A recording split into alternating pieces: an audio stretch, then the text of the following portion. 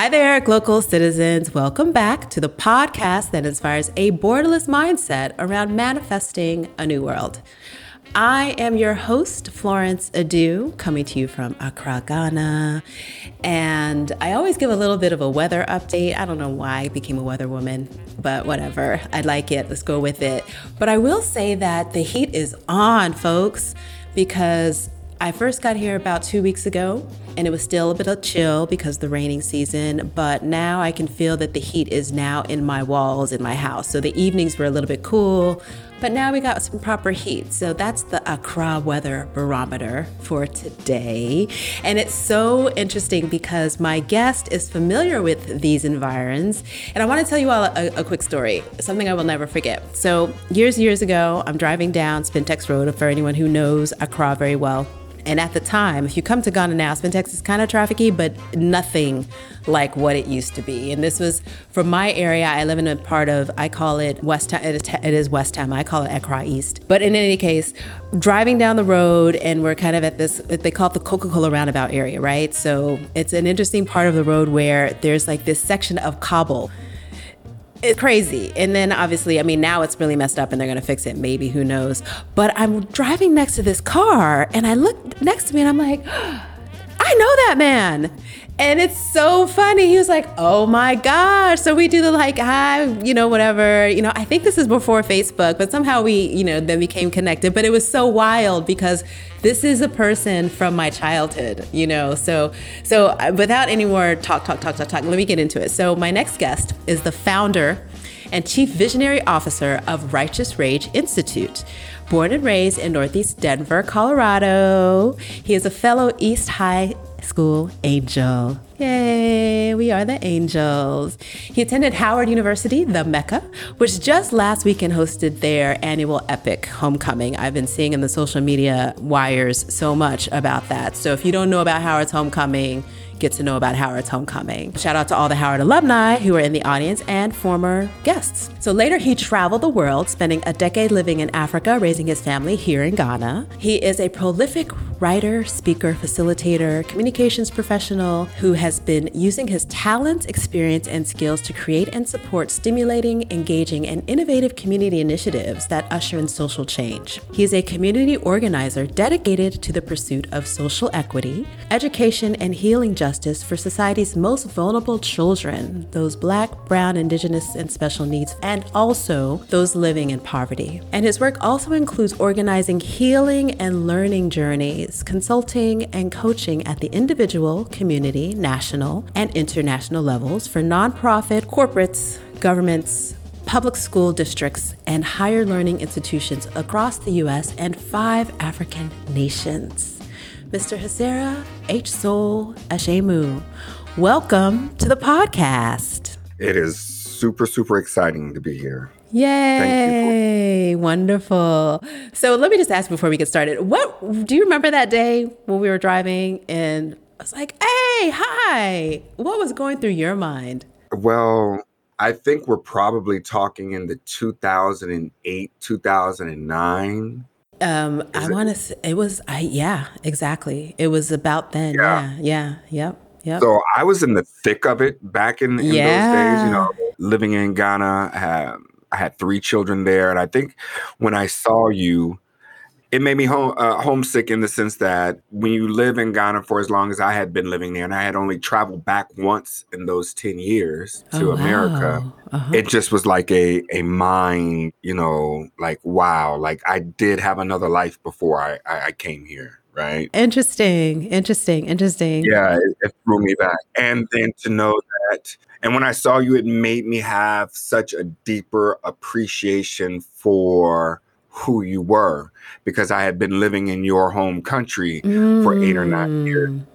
When I knew you as a child, I couldn't have picked Ghana out on a map, right? It wouldn't have registered to me in the same way. So it was a moment. Yeah. It was a moment. Yeah. It was so funny. And what's really funny about it is now that I live here, those kind of moments happen often. Like I'm here and I'm like, oh my gosh, hey, what are you doing here? That kind of thing. And it's so funny. Yeah. That's global citizenship, guys. That's really what it is. Yeah. Very true. So let's jump right in. And you kind of answered this, but let's just get a little deeper. So I ask you, Yeah. where are you from? Where are you local? And what is your craft? Where am I from? I was born and raised in Denver, Colorado. I'm third generation born here, raised here. When you say where am I local, I suspect you mean where am I currently or where do I consider home? Okay, let's say where, what feels the most local to you? Where do you feel the most like this is the place where I am right now? Costa Rica. Oh, I Costa thought Rica, so. probably. Okay, Yeah, okay, okay, okay. is where I feel local, but I really do. I love the title of the podcast because it's so apropos for someone like me who is a world traveler Mm-hmm. looking for spaces of home, to be honest with you. And I'm sure we'll dip into that further in the podcast, but I love the name just because it brings that through. And I love this last question. It's a very smart way to ask, what is it that I do? Right. Yeah. Wink, wink. Right. Yeah. I love it. So I am a community organizer and entrepreneur, much of which Ghana was so central to starting that journey. I started my entrepreneurial journey in Ghana. And so these days I do a lot of DEI training for small to medium scale nonprofits. And we also have a Afro-Indigenous Healing Center here, over 4,000 square feet, dedicated to Afro-Indigenous healers, people in meditation, yoga, Tai Chi, herbalism, you name it, we have it going on there. Nice. And we're in the process of building another healing center in Costa Rica. And so I wear quite a few hats just given the day and the time. Okay. I love it. So let's talk a little bit more about how you became this world traveler. So you're a third generation Denverite, and I'm sure by now, or I'm wondering if by now you have an understanding of where your family, where your roots were before. And then how did this concept of being this moving energy around the world come about? I love the way you stated that too. Moving energy around the world. So again, as you've stated and I've stated, born and raised in Denver, Colorado. When I left East High School, we went to Howard University. Howard University, I was a communications major, African studies minor, and so with that, and having the father that I had, who was the head of the Denver Black Panther Party in the 60s and 70s, I had always had a romantic relationship with the continent of Africa, through people like Marcus Garvey, Malcolm X, people, Stokely Carmichael, Kwame Nkrumah, Kwame Ture, people that always kept it in the forefront of my mind. And so when I turned 29, I decided to visit Ghana and visited Ghana and fell in love with the country. And it was also a time in the United States that was very scary in the sense that George Bush had just gotten elected the second, and we weren't too much optimistic about what the political environment was going to be. Columbine shooting had happened just a couple of months into that, which is hugely historic. But as you know, Florence, from being here, that's just a few miles away from east side of Denver where I grew up. And we had two small children at the time. And so the social fabric also seemed tenuous. And so a combination of all those things set me off to Ghana with two children, a 3-year-old and a 1-year-old and a wife. And so we moved to Takoradi, which fell in love with it. Stayed there for 2 years. From Takoradi, we then moved to Abri, about 4 houses down from Rita Marley, where my third child was born in the hospital there. And the other, I would say about 4 or 5 years, we were co-located between Abri and Accra in the Jolu areas where I really spent the most amount of time. And so between Jolu, Abri, and Takoradi is when I really fell in love and began this process of seeing myself as a global citizen and coming into my own in a lot of respects. Traveled often to Nigeria and Cote d'Ivoire, and of course, went up to Kumasi and Tamale and all these different areas. And so it was through that experience, initially at the age of 29, 30, that I began seeing myself in a much more global context. So you decided to leave, but what did you see yourself doing? You're a communications major. I'm assuming you had some kind of role. So you mentioned this was where your entrepreneurship came into play. So how did you land and how did you sustain yourself for 10 years? Ooh, juicy question. Juicy question. So I can't say what I really saw myself doing. What I saw myself not doing is I didn't want to be an expat that was working for one of the United States governmental institutions. Right. And I felt like already, because I was an American, that there was going to be quite a bit of social distance between myself and my brothers and sisters in Ghana, already based upon being an American and then being considered Obruni. And so the last thing I wanted to do was then to become part of the American empire there on the ground. And so we fervently resisted that the whole 10 years, which of course made it extremely difficult to be an entrepreneur in that environment. But we started off doing tours. From doing tours, I have a godfather that had relocated to Ghana, Daruba Ben Wahad, and he was really, really good friends with Reggie Rockstone. In fact, he was managing Reggie Rockstone. And so got to meet Reggie and a lot of those cats and hang out with them. And I really wanted to get back into the communications piece. And so I landed, just by bumping around and doing communications work, doing some real estate work for quite a few years, specifically in the Jorlu Airport area, which was pretty decent because those homes were mostly for expats, right? So we did okay doing that, but it was really once I got into radio that my entrepreneurial chops really got a hold, because I was a part of the team that opened up Y107, right? YFM. So yeah, YFM. We were there with Miss Na and Eddie Blay and all of these cats. We were part of the opening of that radio station inside of the mall.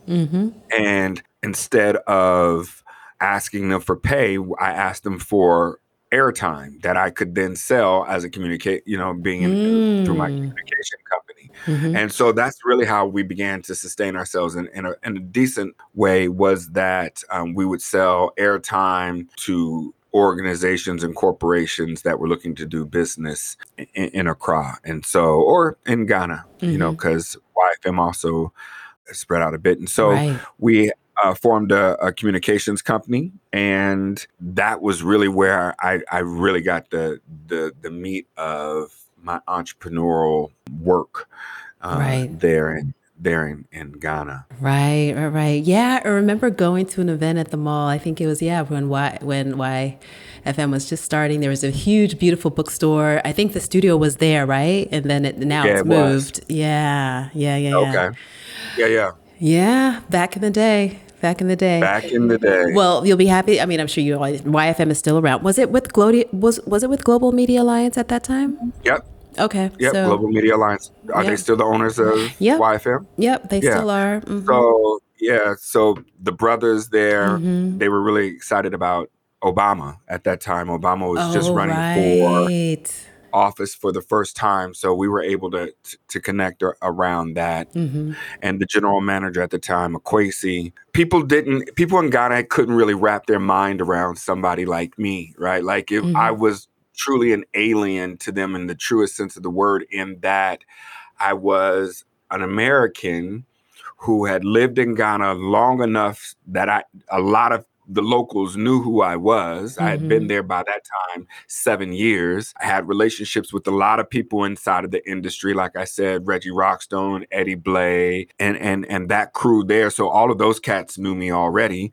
And I wasn't trying to live like a foreigner in Ghana. I was really, living locally, so to speak. Ate local foods, didn't, chopped fufu, banku. My daughters spoke Twi and some Ga as well. So it was a different relationship. A lot of us, when we come back there, we're actually oftentimes trying to live like Americans in Africa. Yeah. Right. And so, yeah. Yeah, and I think there are more Americans that are coming that are trying, but I think you were definitely broke out of the mold at that time, because think about this, folks. There wasn't as internet was. Okay, back then you had to go typically to an internet cafe. You didn't really have it at home as much. Yeah, right. So like communicating and all those things. So think about how people structure their lives to want to be like they're living in the U.S. when you had a very different experience. So very different. Kudos to you. So yeah, right on.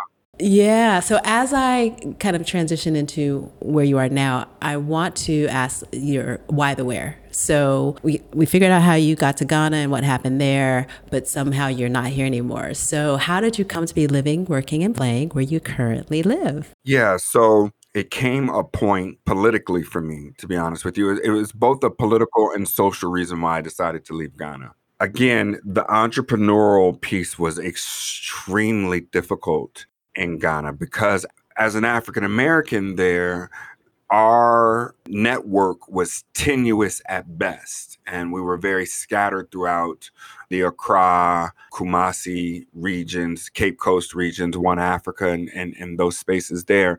But to be an entrepreneur, usually, for instance, you have a large Eastern Indian population in Ghana. You have a large Lebanese population.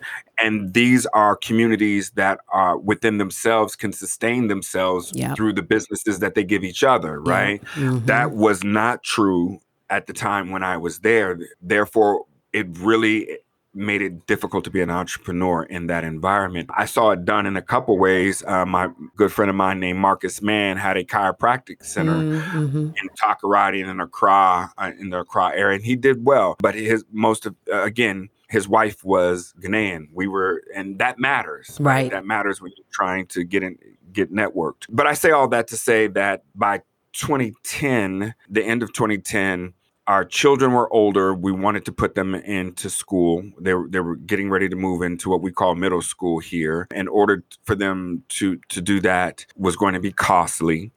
And my parents and their uncles and aunts and nephew, they were all getting older, and they didn't know who my children were at all. And so there was this distancing that began to happen, and I had moved from being almost 29 to almost being 40. So I had become older as well, and wanted to make sure that I connected as well. So there was a missing of family and an economic. I think the nail in the coffin for me for Ghana is when they quote unquote discovered oil off the coast. And then, that never generally ends well when resources are found in African countries. And that combined with them naming the highway, the George Bush Highway, which is exactly the individual that hearkened our exodus departure, right? That's right.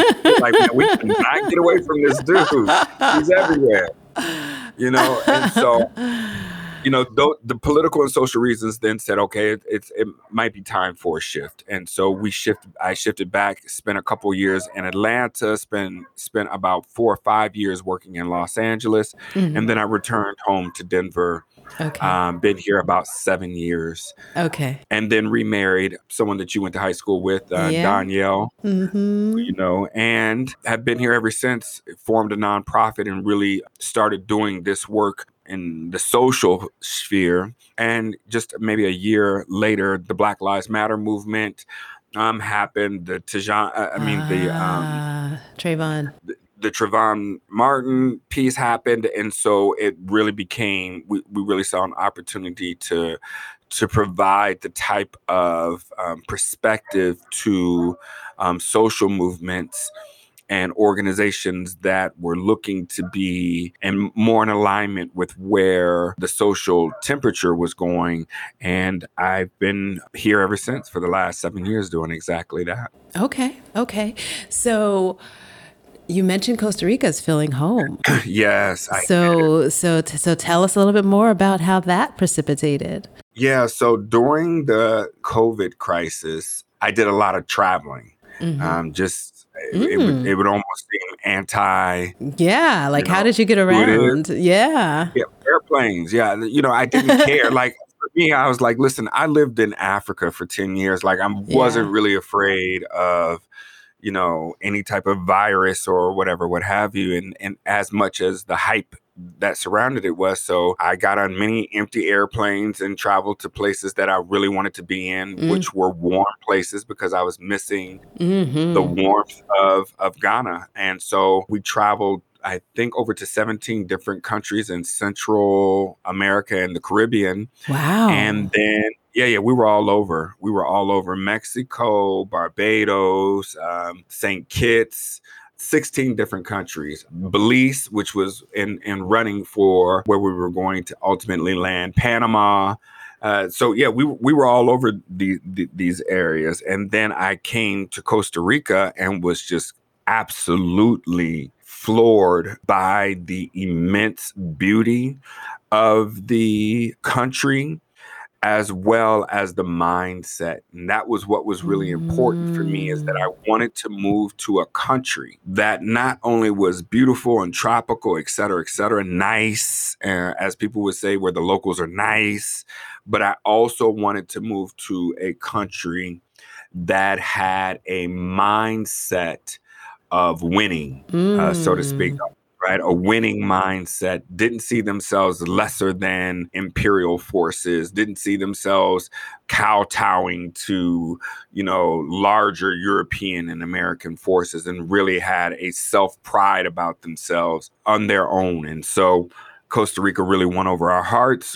We bought property there and decided to build a healing retreat center there, and that's what we're in the process of doing now. Wow, I love that. So, Yeah. tell us a little bit more about that experience of traveling during COVID to all these countries. Did you do a lot of land travel? Did you do mostly air travel? So, how did you curate that experience given what was going on in the world and in everyone's minds? Again, plane tickets were really cheap, Okay. and travel was really, really easy. Airports were pretty empty. Empty. Yeah, that's Uh, true. and so, again, because I had moving to Ghana had prepped me to be a world traveler.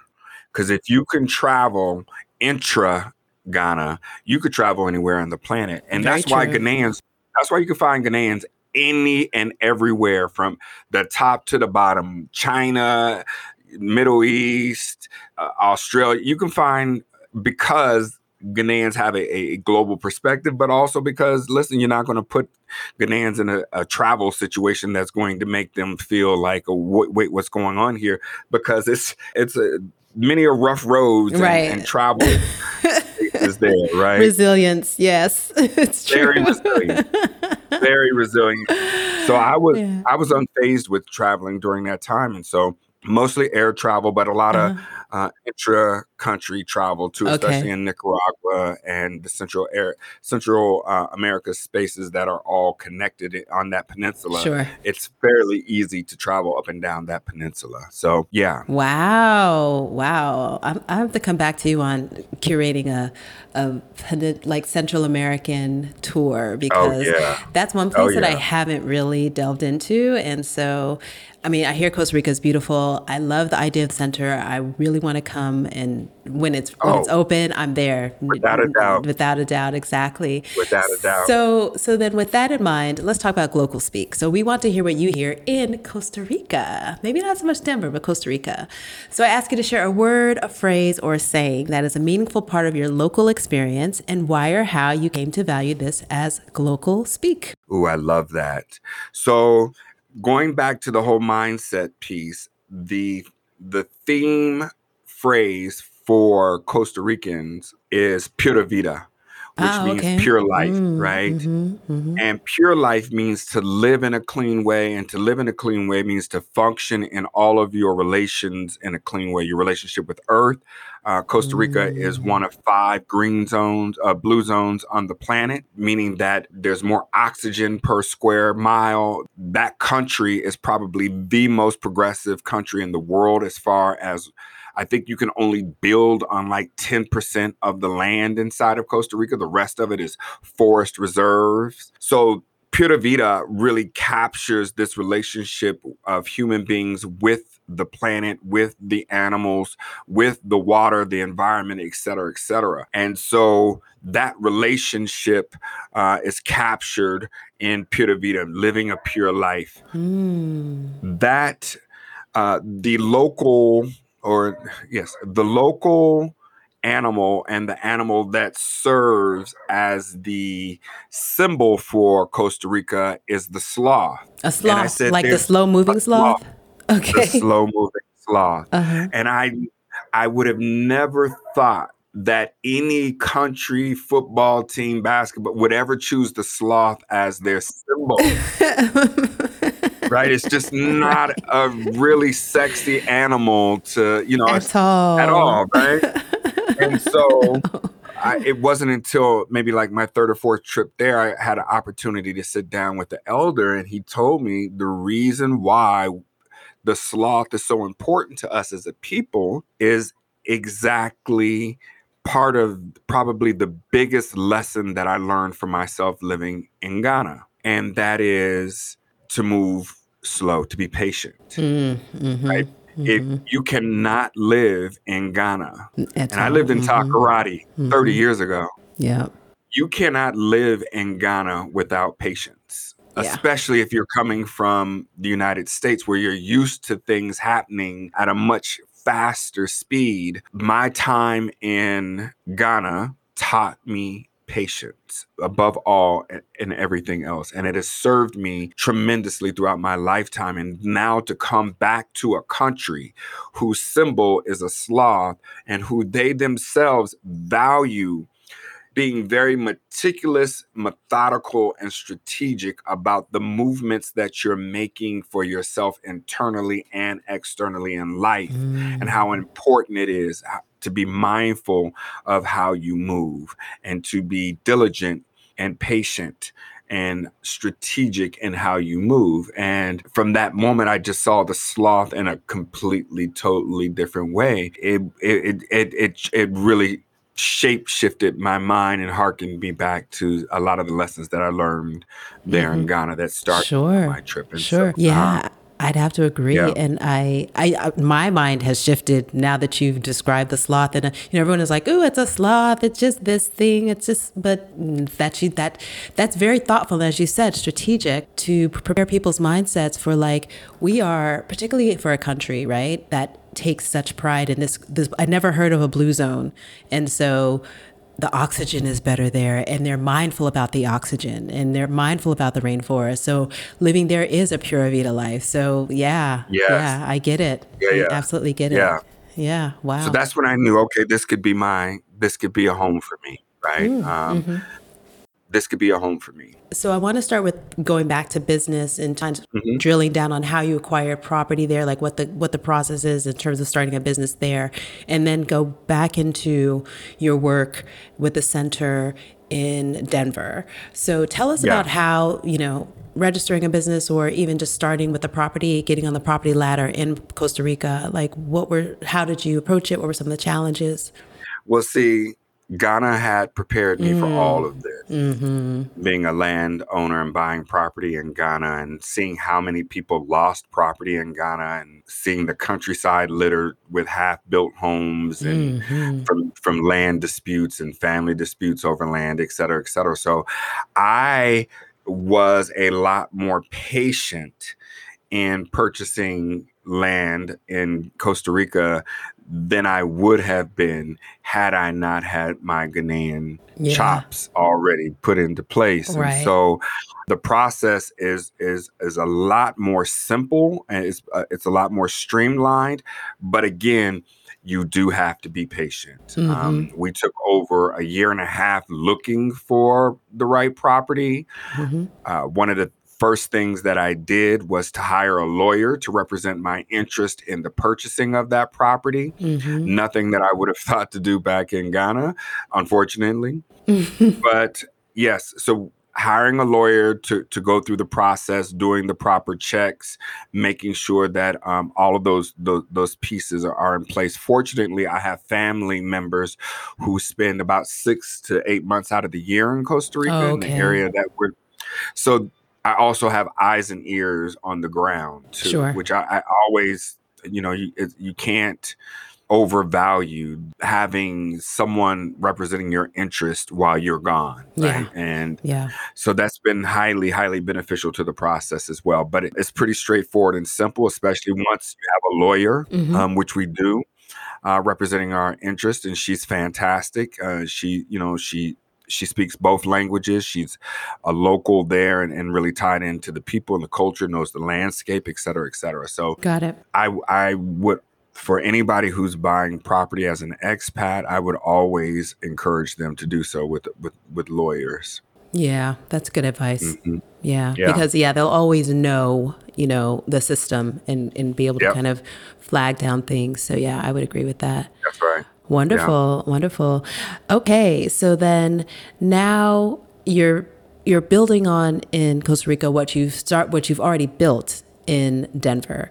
So Yeah. you're known on the streets of Denver as an activist, and Yeah. so you kind of gave a little bit of background on how that precipitated, but let us understand a little bit more about the mindset from the business side, because you started a not-for-profit and you are the product in a lot of ways. And so tell us more about how you translated your entrepreneurial self that was a jack of many trades, but you definitely had the craft and the communication space into this kind of really active presence that is doing a lot of I read on your site something about grass tops, not grass roots. Yeah. So let's talk a little bit more about that. Yeah. So one of the things that is immediately recognized from coming from a family of activists is we as community organizers can always fall into the trap of we can get deep into fighting against that we never take the time to create the world that we actually want to see. Mm-hmm. So we spend a lot of time fighting against the injustices in the world that we often neglect putting into place the world, or envisioning even the world that we want to see. And so I'm highly driven by a quote by Buckminster Fuller, who says that you never defeat a system by fighting against that system. What you do is you create an alternative system that renders the system that you would fight against obsolete. Mm-hmm. And that, when I heard that, I was like, yes, like it's not enough to be anti, you have to be for. Right. And so I moved out of the space of being anti and moved into the space of being for. So I am for holistic systems of healing. I am for education that is rooted in cultural, historical, spiritual relevancy and culture. I am for harmonious relationships between man, woman, and earth. I'm for these things. And so when we got very clear about what we were for, it shifted how we were organizing in communities, and that is how the Healing Center came about, right? Is that many of us, again, in the activist community, are really carriers of the very illnesses that we're seeking to fight. Mm-hmm. Meaning that we are a product of what it is that we're actually going against. So even if we managed to get what we were fighting for, we would merely reproduce it because we haven't extricated ourselves mentally, socially, spiritually from the very systems that we were fighting against. And so we would just replicate the plantation, even if we got rid of the master. Yeah. And again, my first taste of seeing that was in Ghana, amongst African Americans that would come over and behave in such a way as we were treated in America, right? We become that, because we haven't taken the time to reimagine relationships outside of the power dynamics that were created and that we experienced ourselves. And so from that perspective, it fueled how we looked at entrepreneurism. And so in doing our DEI work, we go into organizations and make sure that there is an equity lens on everything that they're looking to do, not just looking at an equality lens, and not just looking at the organization as an entity, but looking at the individuals that make up the organization, because an organization or a system is only going to be as healthy as the individuals that make up that system. Right. So you can't expect to have a DEI organization if people inside of the organization don't understand what equity is, don't value equity, they themselves aren't believers in or understand what equity is. And so our approach came to be very unique and very sought after very quickly.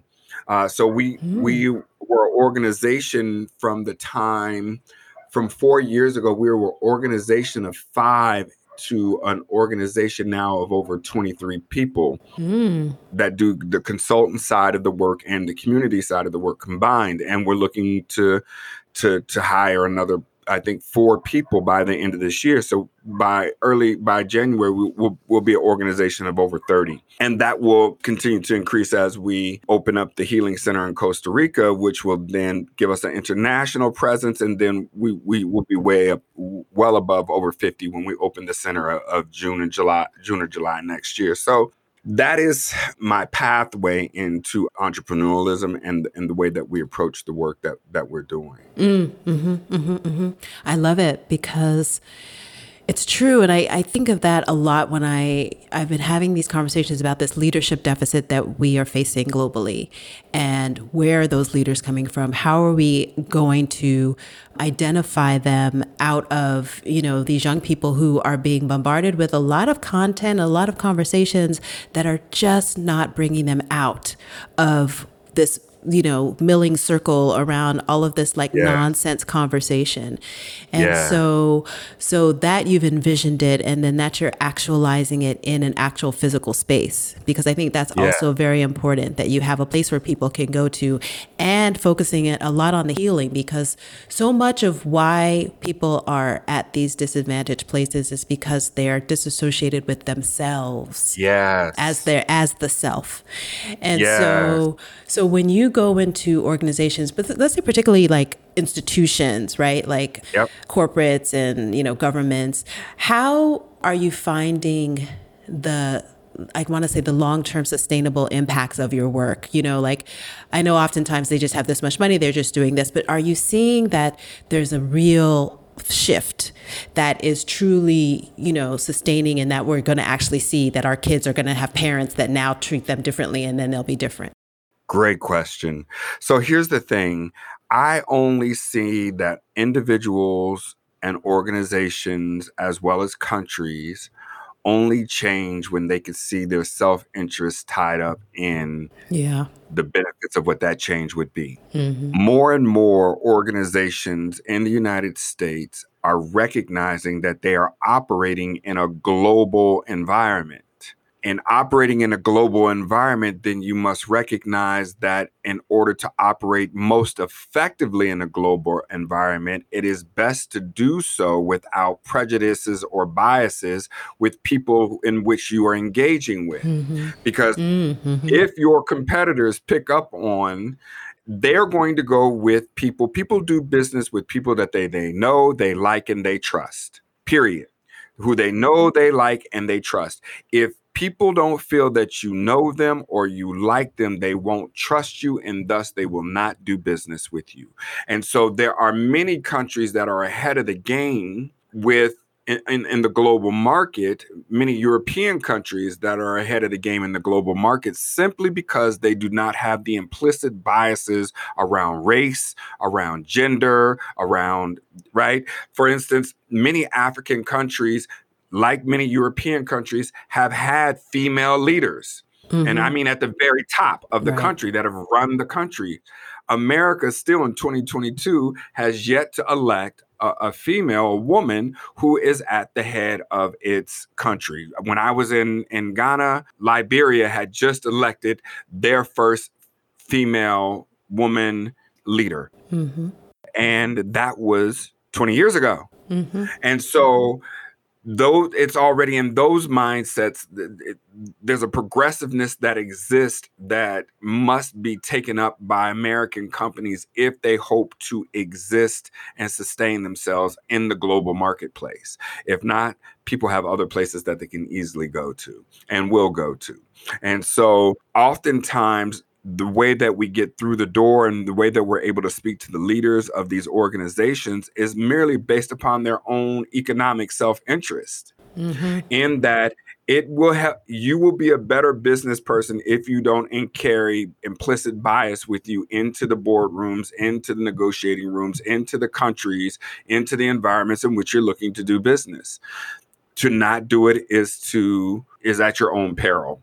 And so that's their self-interest wrapped up into it that allows them to want to be better businesses and part of being a better business person in the global sense, in which the way that we are viewing the world means to be a better person. And to be a better person means to be rid of implicit biases, racism, sexism, and the rest that comes along with it. Yeah, absolutely. So this is a great kind of link to mindset, right? So I have my mindset hack question. So we want to know what is your favorite or an innovative mindset hack? So this is one that you imagine, one that you practice, or one that you just simply know of. One of my favorite quotes is by Marcus Aurelius, funny enough. And he says, and I use this a lot in business and in my social environment, the obstacle becomes the way. And so as a mindset hack, a lot of times when a problem presents itself in our lives, whether that be in our social lives or in our work life, we seek to how to get around the problem, right? How to navigate around the problem. And even before that, we are at best upset about the fact that there's problems in the first place, right? Many of us don't want no problems, right? And live a life of false expectancy that problems shouldn't exist. There's a problem that there's problems. I don't think that in that way, right? If you really think about it, especially from an entrepreneurial perspective, problems are what we are in the business of. All products and services on some certain level are seeking to alleviate a problem. So when a problem comes to the fore, there's an opportunity there, because if it's a problem that's coming to you, then it may be a problem that's coming to other people. And if you solve the problem for yourself, you can be the conduit in which you are solving the problem for other people. And that's what business is predicated on, solving problems. And so with the saying, the obstacle becomes the way, I oftentimes look for the learning inside of the challenge and then seeing, can we take that learning and market it and or teach it, the solution to it, inside of communities or inside of companies. And so that mindset of the obstacle becoming the way it helps us to reinterpret in very real time what others consider negative experiences in such a way that they become enlightening opportunities, both on a spiritual, social level and on a entrepreneurial business level. Beautifully put. I love that. Yeah, that hit the nail on the head. There you go. Got it. Yeah, because that is just the way that you definitely express that is, yes, it is the way, and like to take that path means that you are actually, using your mindset to step it up, to reimagine. I just spoke with another guest and she was talking about stories, right? So we have to create the new story. That's right. You step into a new story and then it is that it is. And That's so, right. Yeah, wonderful. So Exactly. I want to ask a little bit more about your work in schools. Because Yeah. I know you have some really interesting programs at schools and educators. So tell us a little bit about that. So when I returned back to America after leaving Ghana, I went to my father, who I had not seen, I think just once in those 10 years that I was gone. And he handed me a book called The New Jim Crow by Michelle Alexander. And he gave me the mission. This is you need to read this book. This is what's going on. Almost like since you've been gone, right? And now that you're back, you need to get up on this. And I read it and I was really struck by the contextualization that Michelle, Dr. Alexander provided in that book was just mind blowing. But it also led me to see and understand that the criminalization of Black, brown, Afro-Indigenous bodies happen inside of the school buildings. That is where the prison pipeline begins, is inside. The criminalization of the Black, brown, Afro-Indigenous body happens inside of a classroom. It does not happen out on the streets. It does not happen it doesn't start once they get to jail, right? Like there's a pathway to jail, and that's the schools, and no one ever really thinks of it in those terms, but that is exactly where the criminalization begins. Both the internal mindsets that we develop to see ourselves as criminal, and where the criminal enterprise itself is initiated, of the prison system, the for-profit prison system, which is what we have here in the United States. And so we formed an organization called Breaking Our Chains, which was put in place to educate people about this system and to advocate for those who were getting caught up in that system, and then ultimately to shift it. But as I mentioned earlier in the podcast, we did not just want to sit in the space where we were fighting against the schools that exist now. We wanted to create a different system of schooling for our children and our communities. And that is where we came up with Freedom Schools. And for those of you who would like to research it, Freedom Schools started in America back in the 1900s, the early 1900s, 1920s, as a response to white terrorism that was happening in Black communities. They were reinstituted again in the late 60s, early 70s by the Civil Rights movement and the Black Power movement that succeeded it. And Freedom Schools is predicated on the idea that we must be and become the first educators of our children before we turn them over into the world. And if we continue to allow the world to have their hands on our children first, then we can continue to expect the outcomes that we're currently experiencing. And so Freedom Schools are a place where children get to learn about who they are, what their history is, how to address challenges. So we provide a cultural context to their learning, as well as a historical and social context to their learning that will then allow them to go out into the world as different beings, ones that can hold their heads up high, ones that have a certain level of confidence already built in because they know that they are capable, because their people are capable, and they come from a people who are capable of participating in the global context. And so we've been doing Freedom Schools now for about 7 years. Danielle just took over as the principal of our Freedom School System, and she got her first principalship inside of public education. So she's wearing two hats right now, which is what most of us have to do, right? Yes. We have to do an inside and an outside job, right? We got to walk and chew gum at the same time. We're that is the situation, and we're talented enough to be able to do it as long as we continue to take care of ourselves in such a way that allows it to be sustainable. And so I say all that to say that is what the education piece, that's the trajectory that we went on and where we are now. Sure. Decolonizing education. That is it. Decolonizing education. Yeah. And it needs to, I say that because the same thing that you're describing may not be the criminal system in Ghana or in the US, but it's the same system that is creating disempowerment all over Africa because we don't own our education. And that's my business, right? I'm making sure that these kids know in their first language who they are, right? Instead of going to school and learning English, they need to be learning who they are in their own language, et cetera, et cetera. That's right. Yeah, I love it. That's right.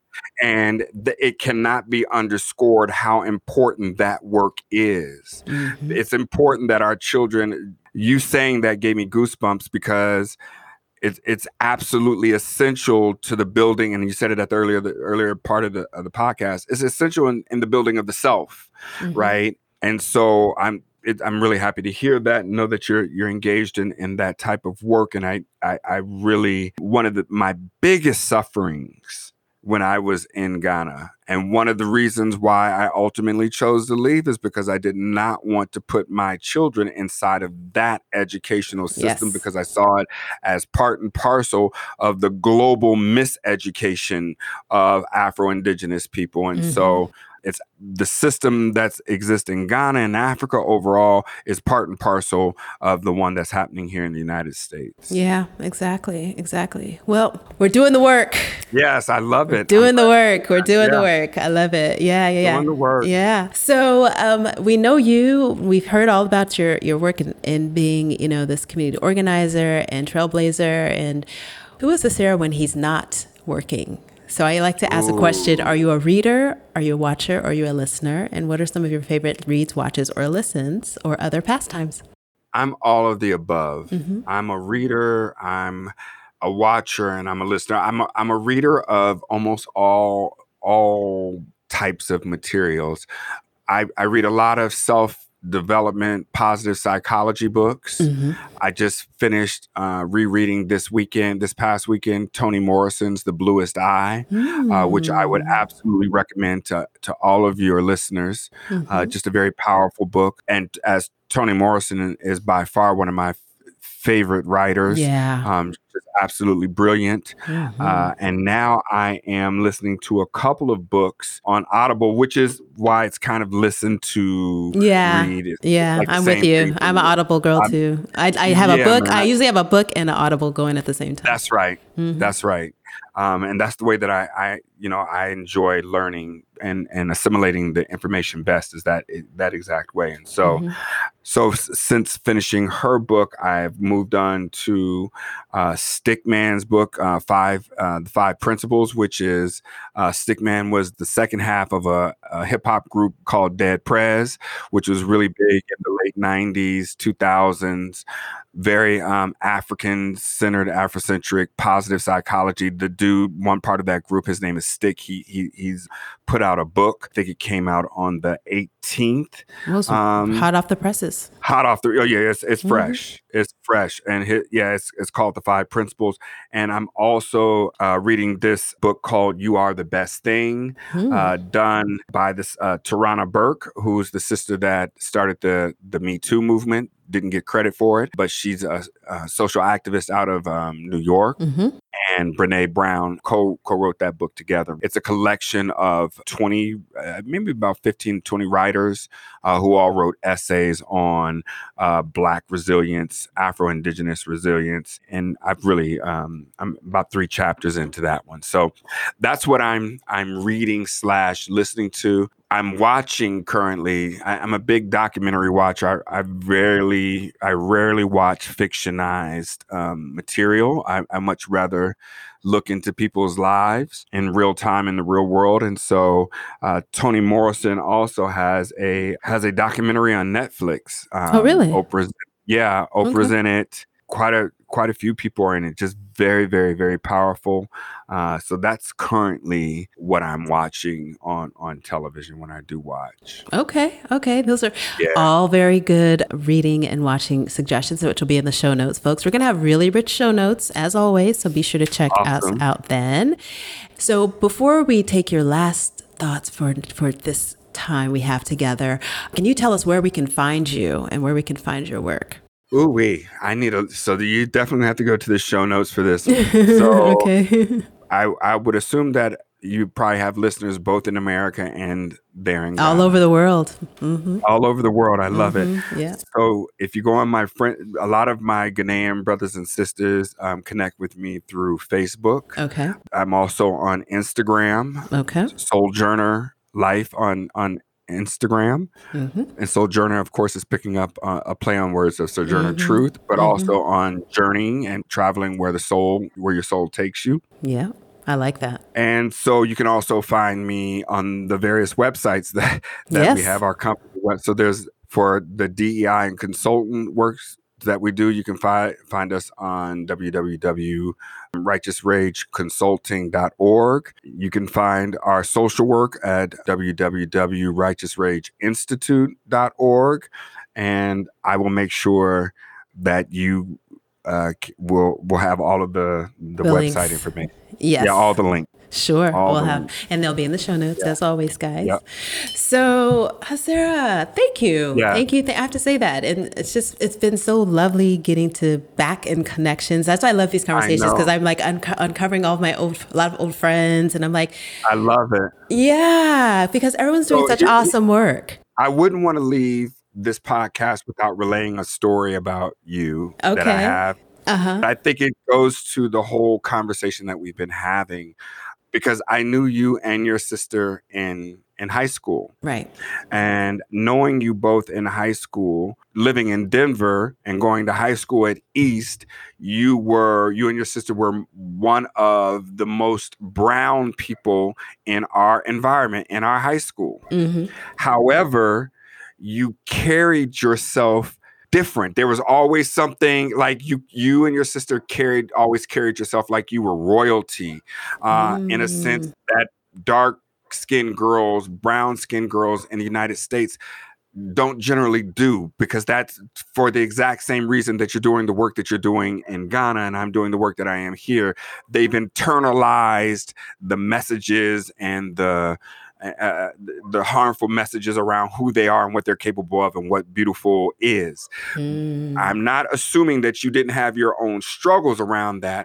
I'm only intimating that it was clear that something was put into you. You had something around very prideful, very stately in how you move. I told your sister this when I saw her a few months ago.